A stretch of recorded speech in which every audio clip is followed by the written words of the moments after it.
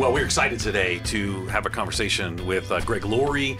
Before we do it, let me mention that today I'm going to be co-hosted with Andrew McDonald. Andrew leads the Wheaton, associate director of the Wheaton College Billy Graham Center Research Institute. That's correct. Did how quickly I said that? Look at that, you got it in one take. I did. I'm very impressed with that. But he just is the brains of so much of our operation here, and so you'll hear his voice as well. But let me tell you about Greg Laurie. Pastor Greg Laurie is the senior pastor of Harvest Christian Fellowship. It's one of the largest churches in the country, as well as the founder of Harvest Crusades, which I've had the privilege just watching. You just had a crusade at the time of this recording, so we watched all that. I was cheering you on, praying for you. Over almost 10 million people have attended, and Harvest America, really one of the largest gospel presentations in U.S. history, author of several books, Jesus Revolution, which we're going to talk some about, how God transformed an unlikely generation, how we can do it again. You co-authored that with Ellen Vaughn. I think we were last together at Billy Graham's funeral. Was that not correct? Wow. Yeah, that may have been when it was. Yes. Yeah. So, but before we hear from Greg, we're going to jump into our conversation, and we're going to talk in kind of multiple sections. And the first thing I want to talk about, is the Jesus movement. Let me just tell you that we're recording this live at Biola University. We're all here speaking at the same event called the Ablaze Conference, put on by the Holy Spirit Center. Full name is? The Center for the Ministry and the Work of the Holy Spirit Today. Today. They got the whole thing. They got a long title in that. But we're celebrating the Jesus People movement. So tell us a little your history, and I want you to particularly do me a favor because I want you to tie it into the Episcopal Church connection that is part of your life as well, that a lot of people don't know, but I came to Christ in the charismatic movement of the Episcopal Church. Oh, wow. Yeah, Okay. so tell us about your journey. Well, I was not raised in a Christian home. My mom was an alcoholic, married and divorced 7 times. We were constantly traveling around the country as she went from man to man. I don't even want to call them relationships, but it was crazy. And so I had to grow up really quickly and fend for myself, take care of myself. Predictably, I became, trouble in school. I obviously was, I had to become self-sufficient. So I was a bit of a provocateur, a mocker, troublemaker. Nothing like vandalism or anything, but more just antics, And so I started getting into drinking and using drugs. It was the 60s. And so I knew I was going down the wrong path, but I didn't know what the right path was. I knew nothing of the Christian faith. All I knew of Jesus was a picture of him hanging on my grandmother's wall when I lived with her for a period of time. I always believed Jesus was there. I'd seen all of his movies and admired him, but I knew he was a historical figure. That was literally the extent of it. So I transferred to this school called Harbor High School in Newport Beach, California. I was going to Corona Del Mar High School. And so one is more of a social high school, kind of more the affluent kids went there. And I transferred to Harbor with the sole purpose of becoming a full-blown, legitimate hippie drug user. I wanted to change who I was. I wanted to become a different person.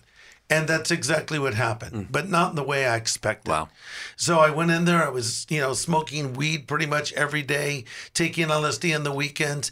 And one of the first things that happened when I arrived in that campus is one of my friends said, "Greg, be careful. There's a lot of Jesus freaks on this campus." And I said, "Well, what do you mean?" He goes, "These people that believe in Jesus, they carry Bibles." And I said, "The last thing you'll ever see me do is become a Jesus freak," right? Famous last words. Well, then I saw this cute girl. A cute girl talking to a friend of mine. And I thought, well, who is this girl? I've never seen her before. I walked over. I was waiting for a break in the conversation. I saw she had textbooks for class and a binder. And then I saw this black leather book with gold pages, and I thought, oh no, she's a Jesus freak. What a waste of a perfectly cute girl, right? Wow.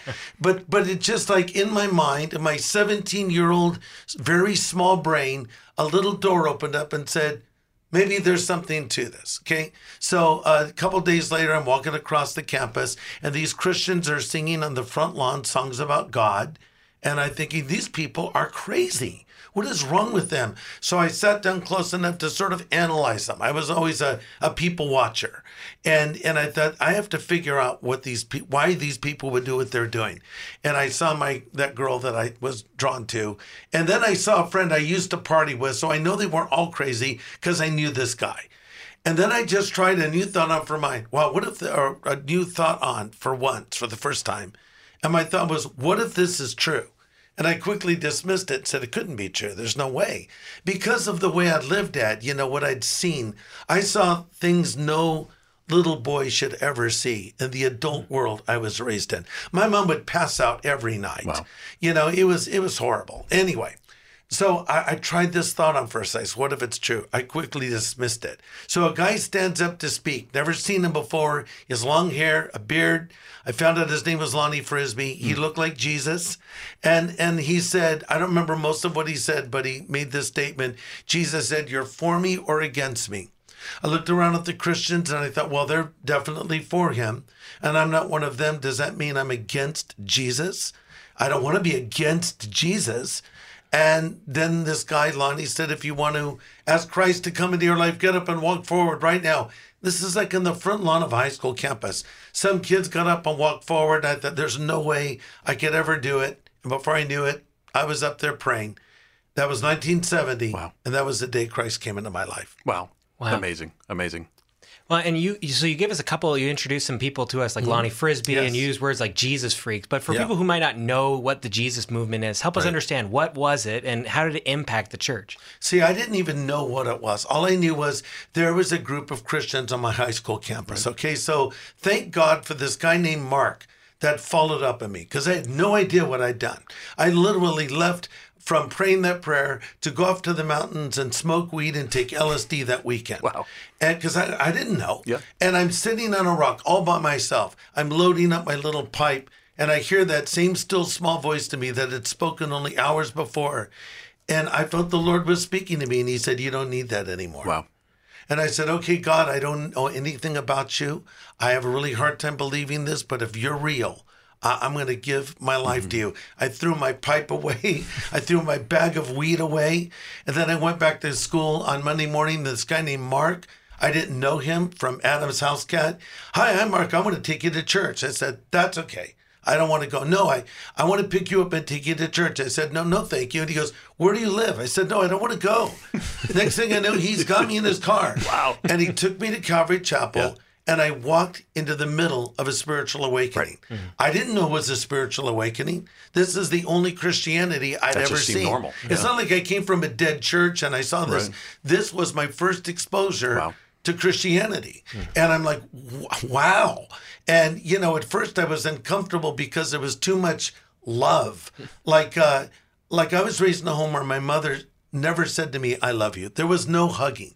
So I walk in, first thing that happens, some random girl I've never seen before hugs me and says, God bless you, brother. I'm thinking, I want to leave. And fortunately, the place was packed, so I thought there's nowhere for me to sit. I was uncomfortable. There was too much love and joy in one room for me. And someone in the front row recognized me. He said, Greg, we have a seat up here. And I'm in the front row Wow. of this church.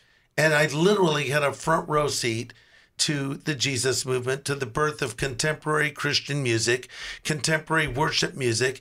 And I didn't know until later what I was experiencing. Fascinating. But it was just, there it was. Okay, and so the Weird Episcopal connection is, Yeah. throw that out. Okay, so Lonnie Frisbee, he was a pivotal person in the Jesus. There's so much to talk about Lonnie Frisbee, Yeah. but people should Google to get more about Yeah. Lonnie Frisbee. But go ahead. We're going to tell his story, and we'll talk about this Yes. in a little bit in the movie we're going to be doing. But Lonnie was this hippie preacher, and him and Chuck were like nitro and glycerin. The two, they were Lennon and McCartney, right? So Lennon and McCartney weren't that great on their own, but they were great together as the Beatles. And so Chuck and Lonnie, we came for Lonnie and we stayed for Chuck. Because if Lonnie had been in charge, who knows what it would have turned into. But Chuck was a stabilizer, teaching us the Word of God. But anyway, so I'm just observing all of this happen, and I'm sort of taking it in. And I'm sorry, Ed, I forgot your question. I went off on that the little- Episcopal Church. It's a I'm random sorry. connection. So Lonnie went up to Riverside, Yep. which is a city about 45 minutes from Costa Mesa, where Calvary Chapel is, at the request of an Episcopalian church that wanted to have their own version of a Jesus movement. So Lonnie came up, started preaching. The place was packed out. Kids were coming to Christ just like it was happening at Calvary. Lonnie left and moved to Florida, and there was like an opening. Okay, so various Calvary Chapel pastors were doing this. I was about 10 years younger than all the other guys. They were in their 20s. I was like 19. I think you were 19 according to the bio. Yeah, that's right. So I ended up doing this little thing, this Bible study of young people in the Episcopalian Church, and ultimately our church came out of that church. So the name of the church was All Saints Episcopal Church. And at first we called ourselves All Saints Christian Fellowship. And then after we got our own building, Pastor Chuck asked if we would call ourselves Calvary Chapel. So we were the second Calvary Chapel. But not now. Now we're Harvest. Now you're Harvest. Right. So Yeah. we've gone through a few name changes. But it is. It's funny that this story, this 19-year-old kid Yeah. starts a Bible study or continues Bible study. Lonnie Frisbee Yeah. started at an Episcopal church, Yeah. and today is one of the best-known churches in the whole world. And it's just a fascinating journey. We could spend all the time talking about that. I want you to. You're in this milieu, and this is, Ablaze is all about the Jesus People Movement. The video, this conversation can be seen at JesusPeopleMovement.com. All over 60 interviews of key leaders from the Jesus People Movement, many of your friends, right? So, and Lonnie Frisbee's not with us anymore, and others. So, when you look at the Jesus People Movement, do you see any? I mean, it's a really tumultuous time, Greg, and 1968 was a really tumultuous time. Any parallels? Any hope for a future movement? Well, I think, first of all, I think of the statement of Warren Wiersbe where he said, if you can explain it, God didn't do it. Yeah. So I don't think I can explain it, but I can describe it. And we need to pray God will do it again. And the next expression of a spiritual awakening probably will be different than the Jesus movement. But, it was a sovereign work of God that simply took place. And so we were all just kind of there for the ride. But I think that, the Lord just sort of orchestrated all these events and brought these key people together at the right moment in time. And like I said, it was sort of like an explosion. And it was something that now I look back on, and I'm really thankful the Lord let me experience that. And it was a lot of colorful personalities. And it's messy. These are not all perfect people. In this film called The Jesus Music that John Irwin directed, and tells the story of these musicians who were pioneers and risk takers and groundbreakers. A lot of them had things that happened in their lives, or their lives fell apart, their marriages fell apart, they made bad decisions. And as we look, go to the book of Acts, we see, go to the Bible. And, God used flawed people from Genesis to Revelation. But it's interesting, though, when you read Hebrews 11, which reflects back on the great men and women of faith, and it talks about what they did by faith, not one mention is made of any of their sins, right? Noah got drunk after, he landed on dry ground. Samson, basically, his life was destroyed through immorality. Abraham lied, etc. But yet, as God reflects back on their lives, he leaves that part out, not because it didn't happen, but because in grace and forgiveness, we see the bigger picture of redemption. And I think that's how we have to look at the Jesus movement and at the characters that were in it. It was the grace of God. It was a work of God. And they weren't perfect people, but they were serving a perfect God who did extraordinary things to ordinary people.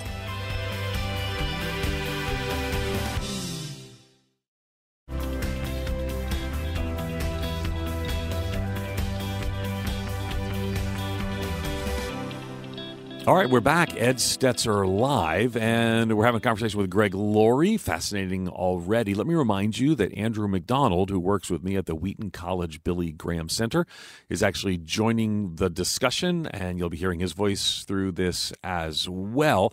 We think it's an important conversation to talk about, the Jesus People movement, but also how we can see God at work in a special way today as well. So then going and looking back on the Jesus movement, when you look back at some of the causes, like why did it break out then? You've been in ministry now for 50 years. You've seen many other cultural shifts go on and so like that. Why a revival at this time? What led to this outbreak? Any cultural factors tie in? Yeah, I think there are. I mean, it seemed to us like our world was coming apart. And we had the Vietnam War with no real end in sight. Then we have Watergate. But before that, we have the assassination of President Kennedy. And then we have the assassination of Martin Luther King. And finally, the assassination of Robert Kennedy. So I think that he really captured the hearts of the younger generation, Robert Kennedy. And, to see these men killed before our eyes and see young men coming home from Vietnam in body bags and riots in the streets and racial tension. And then, of course, Watergate. So it was a dark time. I think it's best summed up in a cover story that Time magazine put out. It was a black cover with reversed out red letters with the statement, "Is God dead?" Mm-hmm. Well, 3 years later, there's a psychedelic cover with an image of Jesus, and it simply says, "Jesus Revolution." That sums it up. Yeah. What happened? A revival happened. Yeah. An awakening happened. God stepped in. I don't know that, as you look at the Great Awakenings, and you guys would know this better than I do, but as you look at the Great Awakenings in American history, each one has its own nuances and unique qualities about it. Like, the one in New York with Jeremiah Lamphere, it started with a prayer meeting.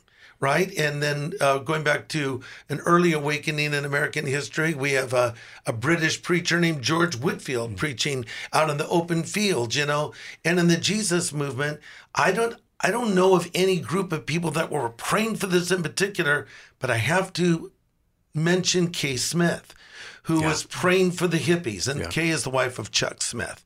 And it's so funny, you guys, because I went to this guy's house to use drugs every single day, and we walked by Chuck Smith's house. We didn't even know it was Chuck Smith's house. And Kay later told me, we saw these kids walk by our house, and we would pray for them every day that the Lord would save some of them. And I was one of those kids. So Kay was really the one who prompted Chuck to start thinking about reaching out to these hippies. So, a very unusual way it started. And then Chuck met his first real living hippie who introduced him to Lonnie Frisbee. And then the whole thing started to explode. Fascinating. And we want to dig in a little bit of that, but because there are two movies. There's one out now, and then there's one coming up. And so tell us about both, because I think they're both fascinating to build on each other. Sure. Okay, well, they're both done by the Erwin brothers. The Erwin brothers directed I Can Only Imagine, and I Still Believe. Very, very gifted filmmakers. And they have a studio now that's a part of Lionsgate, which is a full-blown Hollywood studio. Yeah. And Lionsgate believes in what the Erwin brothers are doing. So these guys just released a documentary film that's in theaters now called The Jesus Music. And it tells the story of the birth of Jesus music that turned into contemporary Christian music, and then where it's at today. It's a fascinating story, but the first part of this film goes into great detail talking about how the Jesus movement started and how the music was an expression of a spiritual awakening. Okay, so now this other film, Jesus Revolution, this will be a feature film, and it's going to tell the story of this great awakening. There's a character that will play me. There's a character that will play my wife, Kathy. We're young people at this point, like 17 years old. There'll be a character that plays Pastor Chuck and a character that plays Lonnie Frisbee. And it's sort of showing how these four people came together. And so you're sort of seeing it through our eyes as young people who are experiencing it. And Chuck and Lonnie, the frictions that they had, the conflicts that they had, but how they were able to work together and what happened as a result, also the music that was happening at that time. So, John is a master storyteller. If you've seen I Can Only Imagine, he knows what he's doing.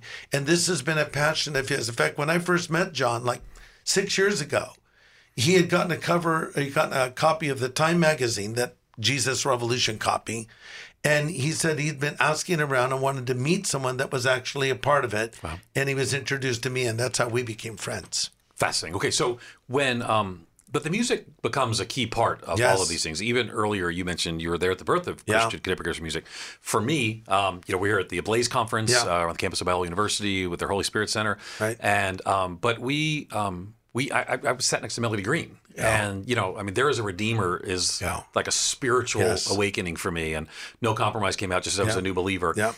But that music shaped so many people. It did. Why music? What was it about music? Yeah, it's interesting. I knew Keith Green quite well. And I know Melody. I haven't seen her forever. I'd like to see her again.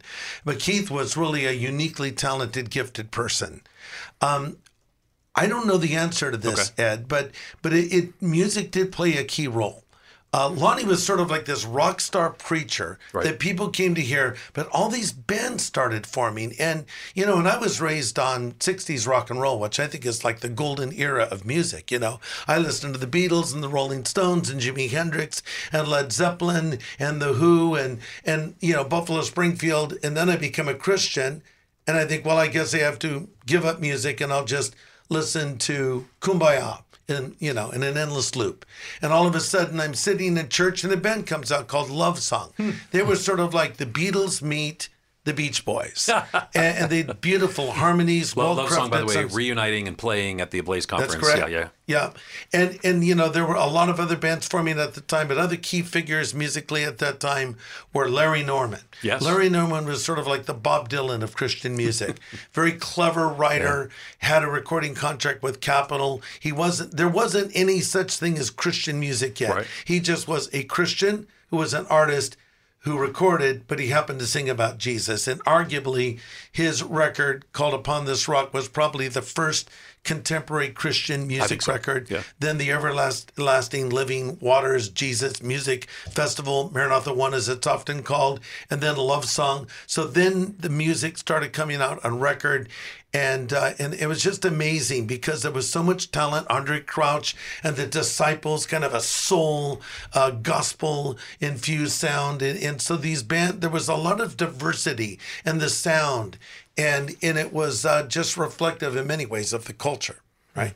So you're just coming off of Harvest Crusades, and I mean, you've hosted Harvest Crusades for how many years now? 31. For 31 years. So you've seen so many like these like minor like micro revivals that have happened through Harvest Crusades. But speaking of the broad, general, huge cultural revivals like the Jesus movement, do you see another one? And if so, how do we understand these things? What can we look for in terms of the future? Do you see something coming in the future? Yeah. Well, maybe you guys could help me with this. I'll make a distinction. And I'll use the words interchangeably, but I'll make a distinction between a revival and an awakening. Okay. So we've had 4 great awakenings in American history. There have been awakenings around the world. A revival can happen to you personally and to us and in our church and in a community. But an awakening, that's something that changes everything. I don't know that there's anything we can do in particular to bring an awakening about except pray. 2 Chronicles 7:14, though, given contextually to the nation Israel, I think in principle it applies. You know, if my people which are called by my name will humble themselves and pray and seek my face, the Lord says, and turn from their wicked ways, I'll hear from heaven, forgive their sin, and heal their land. So it's interesting that the Lord starts with his people. Like if my people will humble themselves and pray. So it seems to me that we need to pray for an awakening, but we can experience a revival pretty much any time. What is revive? It means to return to original condition, to come back to life, to wake up. Revolution, interesting word, because Time magazine dubbed the Jesus movement the Jesus Revolution. We didn't call it the Jesus Revolution. Yeah. We called it the Jesus movement. Right. And we called ourselves Jesus people. Right. Time magazine called it a revolution. Yeah. And I think in many ways, they were right. It was a revolution. It was an awakening. So can we see it again? I hope so. I once asked Chuck Smith, do you think we'll ever see another Jesus movement? And he said, I'm not sure if we're desperate enough. Oh, wow. But I feel right now maybe we are getting desperate enough. I think we're realizing that even in the church, maybe we've never been more divided than we are right now. And over minutia, over secondary issues. What happened to the days where the Arminians and the Calvinists were arguing? Oh, we've moved beyond that. Yeah. Now it's face masks and vaccines and political things and meeting in person and meeting outside. Things that, and we're dividing over these things. You know, you have people choosing a church based more on the political angle of the church and the spiritual content. This is like everything's a little bit upside down. And how is a divided church going to reach our culture? You know, Jesus said, by this shall all men know you are my disciples, that you have loved one for another. One of the things that drew a 17-year-old Greg Laurie to the gospel was seeing these Christians and their love they had for each other. I think it's time to set secondary issues aside and pull together for what we have in common. And we have so much in common, and really pray for a spiritual awakening. Because I think at this point we realize politics aren't going to solve anything. There's a place for politics. Sure. We need to register. We need to vote. We need to be informed. We need to vote biblically. That's a given.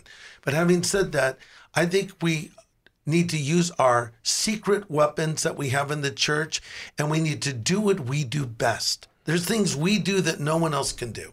No one can do worship like Christians. No one can do preaching and Bible exposition like people that are called by God. And a lot of times we're not doing those things we do best. And instead we're doing things we don't do that great of a job of. And so when I get into the pulpit, I am not a political pundit. I'm very opinionated politically, and we can have discussion about a lot of things. But when I get in the pulpit, I'm there to declare the oracles of God. I want to reach liberals and conservatives. I want to reach young people and old people. And I don't want to lose them because they perceive me to be of a particular political persuasion. So I intentionally try to find a middle lane. And the problem with that, of course, is sometimes you're like the guy in the Civil War who couldn't decide if he wanted to fight for the North or the South. So he put the coat of the North on and the trousers of the South, and he got shot at from both sides. Sometimes I feel like that guy because, maybe people who are very politically active don't think I'm active enough. Yeah. And then when I make a stand on an issue, I'll get attacked by people who don't like my position. So I focus on bringing the word of God. And in my case, I'm an evangelist. Yeah. And an evangelist needs to build bridges. It's a big part of what we do is building a bridge to a person that we can walk over with the message of the gospel.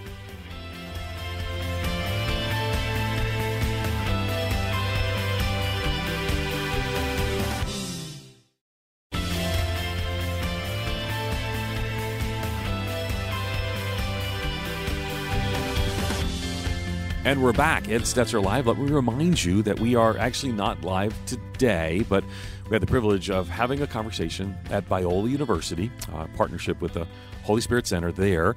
We're doing a reunion for the Jesus People Movement. We're going to continue our conversation with Greg Laurie. And remember, Andrew McDonald's also pitching into the conversation. Andrew helped us with this research project. And you can find the interviews we did, including 60-plus interviews with people involved in the Jesus People Movement. You can find them all at JesusPeopleMovement.com. It's what we call an oral history. And oral history basically is just people telling their stories. And it's fascinating to hear them tell their stories. But what we're going to do now is we're actually going to move the conversation just a little bit towards evangelism. Greg is an evangelist. He's actually, when it comes to, we call it stadium evangelism, crusade evangelism, these big event evangelism. Greg is one of the leading worldwide practitioners, in addition to being a pastor of a local church. People sometimes say that, does crusade evangelism work today? Does that large group stadium evangelism work today? Well, I can tell you many, many, many people come to faith in Jesus through the ministry of Greg Laurie at Harvest and more. So we're going to continue our conversation with Greg. Remember, Andrew McDonald, who works with me at the Wheaton College Billy Graham Center Research Institute, he's joining in as well. So let's continue our conversation now with Greg and Andrew. One of the things that we want to talk about is evangelism, because you're still doing Harvest Crusades. I use the word still on purpose because for a lot of people, evangelism for them, if you're a Wesleyan or Assemblies of God or a Baptist, in the 50s, 60s, maybe into the 80s, you were doing spring and fall revivals. Yes. You were engaged in crusades. But most churches don't do that anymore. But that's, to many of them, how they knew to do evangelism. Yeah. When I talk about evangelism, people say, does crusade evangelism still work? You're one of the examples I use and say, obviously, God's using it. But it's much less common. Yeah. And it seems that evangelism has fallen on hard times. I just don't, most of the time when I hear someone talking about evangelism, they're sort of like, almost making a joke about it. They're like, well, I don't do evangelism like that. Well, I'm like, well, how do you? Yes. So how do we get a passion for evangelism back? That reminds me of a story about D.L. Moody. A lady came to Moody and said, Mr. Moody, I don't like the way you do evangelism. Moody said, well, ma'am, I'm always open to suggestions. How do you do evangelism? She said, I don't. And Moody said, well, I like my way of doing it better than your way of not doing it. So I'm not saying what I'm doing is perfect, but I'm doing it. Can I just say I love what you're doing? Well, thank you. But just had to get that in there because I want to remind people that large event evangelism still does work. Right. But what happened? Well, I think that people, that's a great question. I'm not sure I know the answer. Yeah. I think there's, layers to what has happened. But I think, we're in the era of the megachurch still. And so when we go into a community, you'll have a lot of large churches. And I think a lot of churches, grow through church transfer growth today. And they say, oh, look at how our church is growing and all these people are coming to Christ. Well, maybe. But I think the best kind of church growth is evangelistic growth. You know, you look at the church of the New Testament, Acts chapter 2, verses 42 to 47, they continued in the apostles' doctrine, the breaking of prayer, breaking of bread and prayer, worshiping the Lord with singleness of heart. And the Lord added to the church daily those that were being saved. New believers are the lifeblood of the church. So what I say to my pastor friends is, look, even if you're not called to be an evangelist, you're called to do the work of evangelism. Yeah. Paul said that to Timothy, do the work of an evangelist. And I believe any preacher, I think any Christian for that matter, can invite people to Christ and see them come to the Lord. I think we overcomplicate it, and I think it's very simple. And I think we need to start with just understanding the power of the Word of God. You know, the gospel is the power of God unto salvation to everyone who believes, Paul says. It's a unique word he uses for power, as you guys know, being great scholars, such as you are. It's the Greek word dunamis, explosive, dynamic. Sure. And so there's an explosive power in the gospel. But I think it's really key that you keep the gospel the gospel. You know, I wrote a book about Billy Graham. It's called Billy Graham, the Man I Knew. Yeah. And it was great. Did you read it? Yeah, I did. Oh, thank you. I had the privilege of spending a lot of time with Billy and asking him a lot of questions. And what I saw with Billy was his passion for people, but his simplicity. And I think we overly complicate it. And I literally, when I go into the pulpit to preach an evangelistic message, I spend more time in that than I spend on any other message, because I whittle it down to pure simplicity, where there's no obstacles. I don't assume my listener understands a single word I use. Like if I say faith in Christ, I'm going to define that. If I say come to Jesus, I'm going to tell them what that means. When I say the Bible, whatever, faith, anything, I'm going to define my terms. Because I think, you know, our audience today is not the people gathered on the day of Pentecost. It's Mars Hill. Mm-hmm. It's a lot of non-believers worshiping all kinds of gods. Acts 17. So we've got to go and build bridges and speak in the language that they understand. So we just had a one-night crusade at Angel Stadium, and we packed the place with 40,000 people. We had 4,000 people come forward to make a public profession of faith to follow Christ on the field. Another 200,000 watched it live around the world, online, and another 2,000 came to faith. So for those that say this doesn't work anymore, telling you it works, A, and B, the majority of those people were younger. Yeah. So it still connects. But of course, I'm going to talk about things that people are facing today. Right. I'm going to be current. But then at the same time, I recognize my power that I have is in that gospel story. I mentioned 2 secret weapons the church has. It's not protest and boycott. It's not register and vote. It's pray and preach. I think we need to pray for our nation, pray for an awakening, and without apology, preach the gospel. You mentioned Billy Graham there, and I mean, Billy Graham is probably one of the greatest evangelists the church has ever seen. I would say the greatest. Yeah, of course. Apart from the apostles. Yeah, it's hard to beat. So you have Billy Graham, and Billy Graham had such a, despite being such a great global evangelist, had such a heart for the local church. And so the question then is, how can a local church take what you're doing, this event-based evangelism, these large events, how can a local church either participate in or lead out on like large-scale evangelistic projects? Where are you from originally? I'm from Toronto, Canada. I knew it. You know how I knew? Do you know how I knew? The way he said out. There you go. He's a Canadian. I've been betrayed. That's true.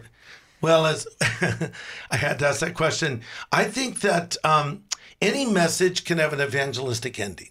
So the way I do it is no matter what I'm talking about, I don't care what the topic is. I'll shift gears toward the end. And then I'll say, there might be somebody joining us here right now who's never been to church, you've never heard these things before.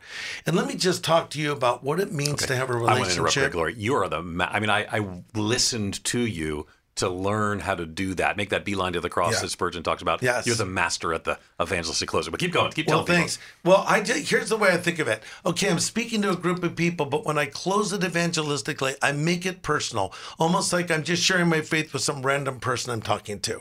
So I really make it simple.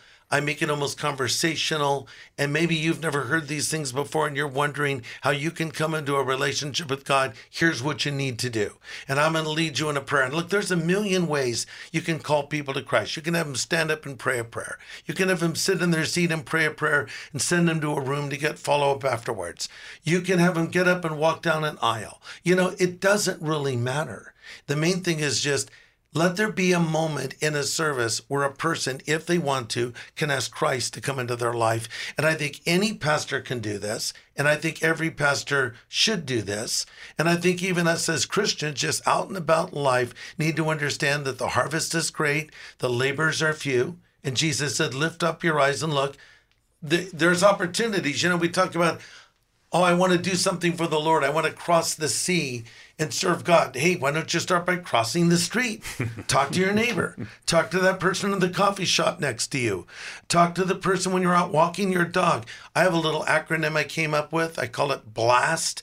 I know it sounds like it means yell at people, but it doesn't. B-L-A-S-T. B means build a bridge. Just start by building a bridge. Find something in common with the person. L, listen. Listen to them. Pay attention. Effective evangelism is not a monologue, it's a dialogue. That's good. A, ask questions. Get to know the person. S, share your testimony. One of the best tools you have in your evangelistic toolbox is your story. Mm-hmm. Everyone has a story. And in almost every occasion when Paul's preaching to secular leaders, he starts with his testimony, and then T, tell them about Jesus, right? So a lot of times we'll cut to the chase, tell them about Jesus. There's nothing wrong with that. In particular, if you're in a plane that's going down, you have 3 minutes, I say tell them about Jesus. But if you have the luxury of time, build that bridge, listen, ask questions, get to know the person, and then share the truth of the gospel. Okay, so you're like a globally known evangelist. And I'm big, encourager just to hear your work and your ministry. I wonder what that looks like at a local church. You have a church named after the harvest, right? So, I was at Moody for about 4 years as the interim, and it's named after an evangelist. And one of the big challenges we found was that almost when you have an evangelist as the pastor, or the Moody was never the pastor of Moody Church, oddly enough, but there's a sense that the church or the pastor is the evangelist. Yes. And how do you help the people, regular, everyday Excellent people, question. be the evangelists? Well, the pastor... be evangelistic. Sure.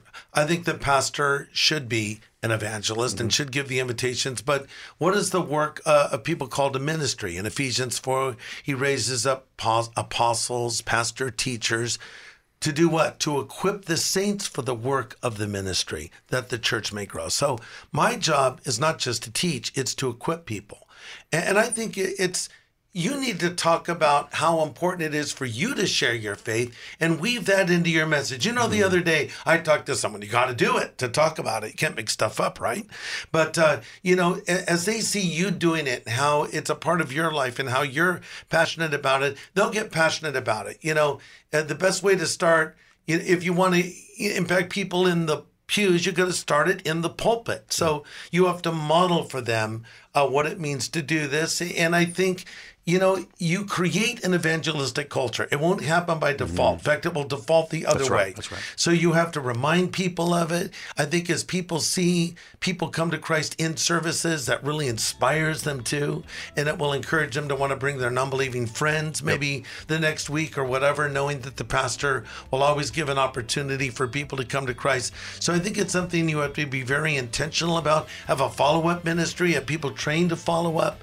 And just it's something you have to kind of put at the forefront of your ministry. It won't happen naturally.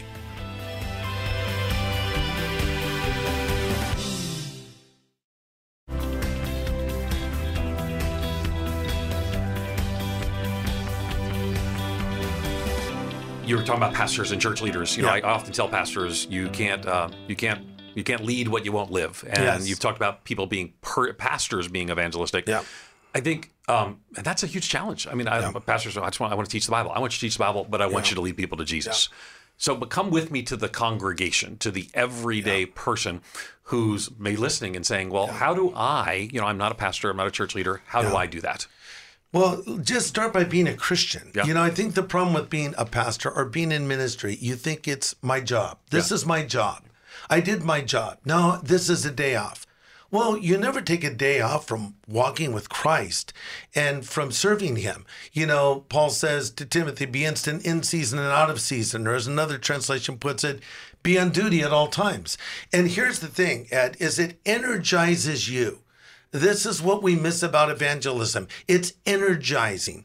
And when you have a new believer in your life, it actually can revive you personally as you rediscover what they're discovering for the first time. New believers need older believers in their lives to stabilize them. Older believers need younger believers in their lives to energize them. It's sort of like going to Disneyland with a bunch of adults. Everyone's going to complain. The prices are too high. The lines are too long. Go with the kid and it'll be a different experience, right? So in the same way, when you have a new believer, a kid, if you will, in your life, it can actually help you to rediscover things that maybe you've taken for granted. And so I think we who are called to ministry, and what a privilege it is, need to realize that first and foremost, we're called to walk with Jesus Christ. You know, Paul says the farmer that labors must first be a partaker of the fruits. You can't give out what you don't have. So let it start with your own relationship. The most powerful ministry will always come as a result of your walk with God. Yeah. And if that's not happening, then Houston, we have a problem. Yeah. And, you know, when you hear of Christian leaders falling, and sadly, we've heard too many of these stories of late, you know there was a breakdown there going way back, who knows when, where it became more of a profession.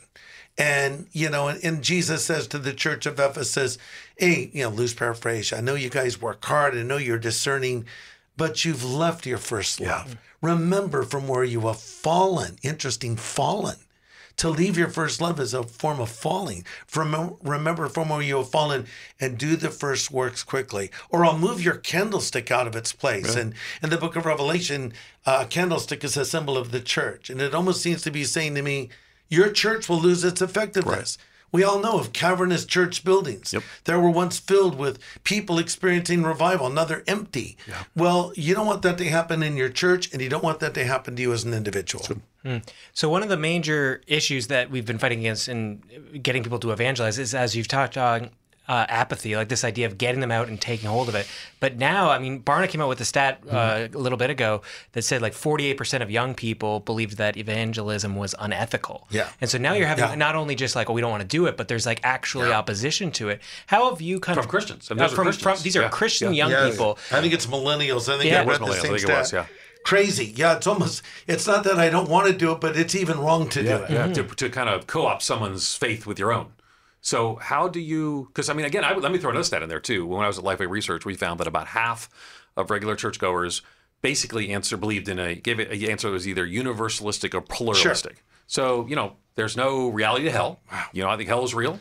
There's an urgency that seems to be gone. There's I'm not sure if it's ethical. How do we, and again, I know we can tell pastors and church leaders, but how do we persuade regular Christians? I mean, help us persuade regular Christians to care about this. Well, you know, the gospel, it's sort of like we're in a relay race and we're handing this baton on to each generation. So an earlier generation with Billy Graham, you know, carried that gospel baton. Now we have it and we're handing it on. We need to do a better job, clearly.